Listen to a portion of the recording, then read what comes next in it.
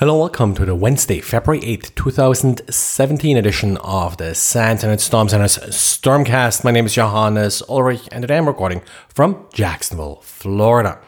In order to make a password difficult to crack, there are kind of two options. You can make it very diverse, meaning lots of different types of letters, numbers, special symbols, and you can also make it long. Now, one way to possibly increase the diversity of letters that you're using is by including emojis or other Unicode characters in your password. In the past, this has been quite difficult because keyboards don't provide easy access to these characters, but that has been changing. A lot of mobile devices, in particular the touchscreen ones, make it pretty easy to type emojis or include them in your keyboard. Also, of course, now some of the more recent Apple laptops have this special touch bar which can be used to type emojis. So why not use them for a password? I was playing around a little bit with this today and it actually looks like it's possible. A little bit critical here that you're hashing your data before you're inserting it into the database. Then the database no longer matters really. Otherwise, it's really kind of difficult to get all the character sets lined up between database and web front end. You often see this and we still have problems with this on our side sometimes where certain foreign characters or so don't show up correctly on the site. So if you have been successful with this, either in creating a site that does allow emojis for passwords, or if you have used them on a site yourself, I would be interested to hear if you are willing to share your experience. And then a correction I forgot yesterday on Monday, I think it was, I talked about the timer, the clock signaling issue in Meraki equipment. Well, it's actually not the access points, it's the switches and the security appliance that is affected by this problem. And apparently they'll fail after 18 months in operation. With the beginning of this year, iOS applications were supposed to take advantage of TLS in order to be approved for the App Store. Now, in December, Apple did extend the deadline. It didn't come up with a new deadline yet. In this light, it's kind of interesting to see Verifyly, to look at some popular applications and see how they are dealing with TLS and connections.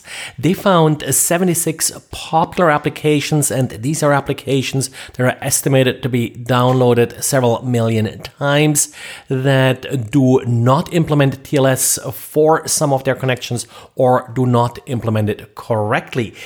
Even if a developer does use app transport security, that's how Apple calls the feature that implements TLS, there are still many configuration options that are really up to the application. For example, how the certificate is validated, and the developer may still choose to accept unverified certificates, which of course in many cases does invalidate the protection that TLS provides. Now, Verifyly did not just consider all unencrypted connections as a severe problem. They did apply a little bit more creative approach in that, for example, data that's really just used for application tracking, ads and the like is not considered to be as severe as personal data that may be leaked, but there were still a number of applications that did leak or potentially leak personal data.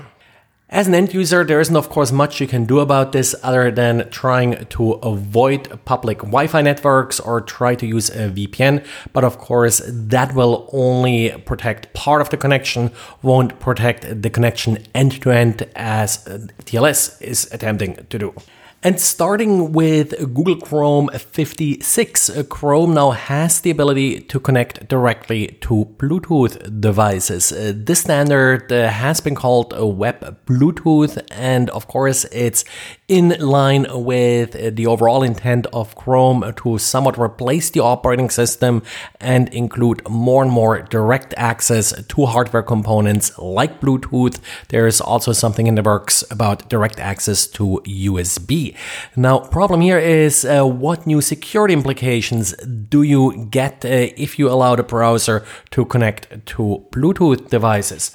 To respond to these concerns, a member of the Chrome team published an extensive blog post detailing the security model, how this was implemented, and why they believe this to be secure. They did, for example, some extensive fuzzing on the APIs and kept the APIs relatively small to kind of keep the attack surface small here. Also, users have to explicitly allow access to Bluetooth devices, similar to what you typically see, for example, with GPS access and the like. But if you have some concerns, read the blog article. It goes in a lot more detail than what I can cover here in this podcast. And Gmail apparently still can be tricked into accepting email claiming to come from gmail.com, even though it comes from a mail server not associated with Gmail.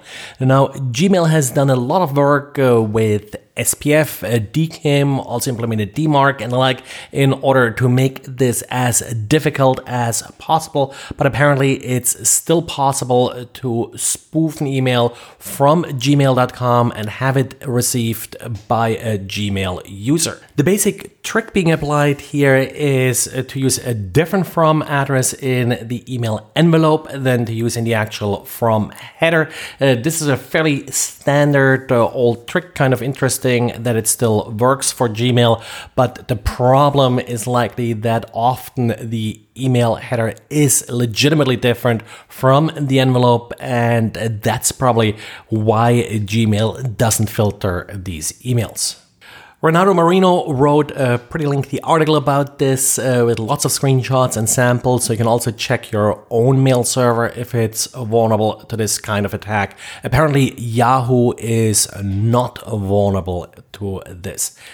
Well, that's it for today, so thanks again for listening, and talk to you again tomorrow. Bye.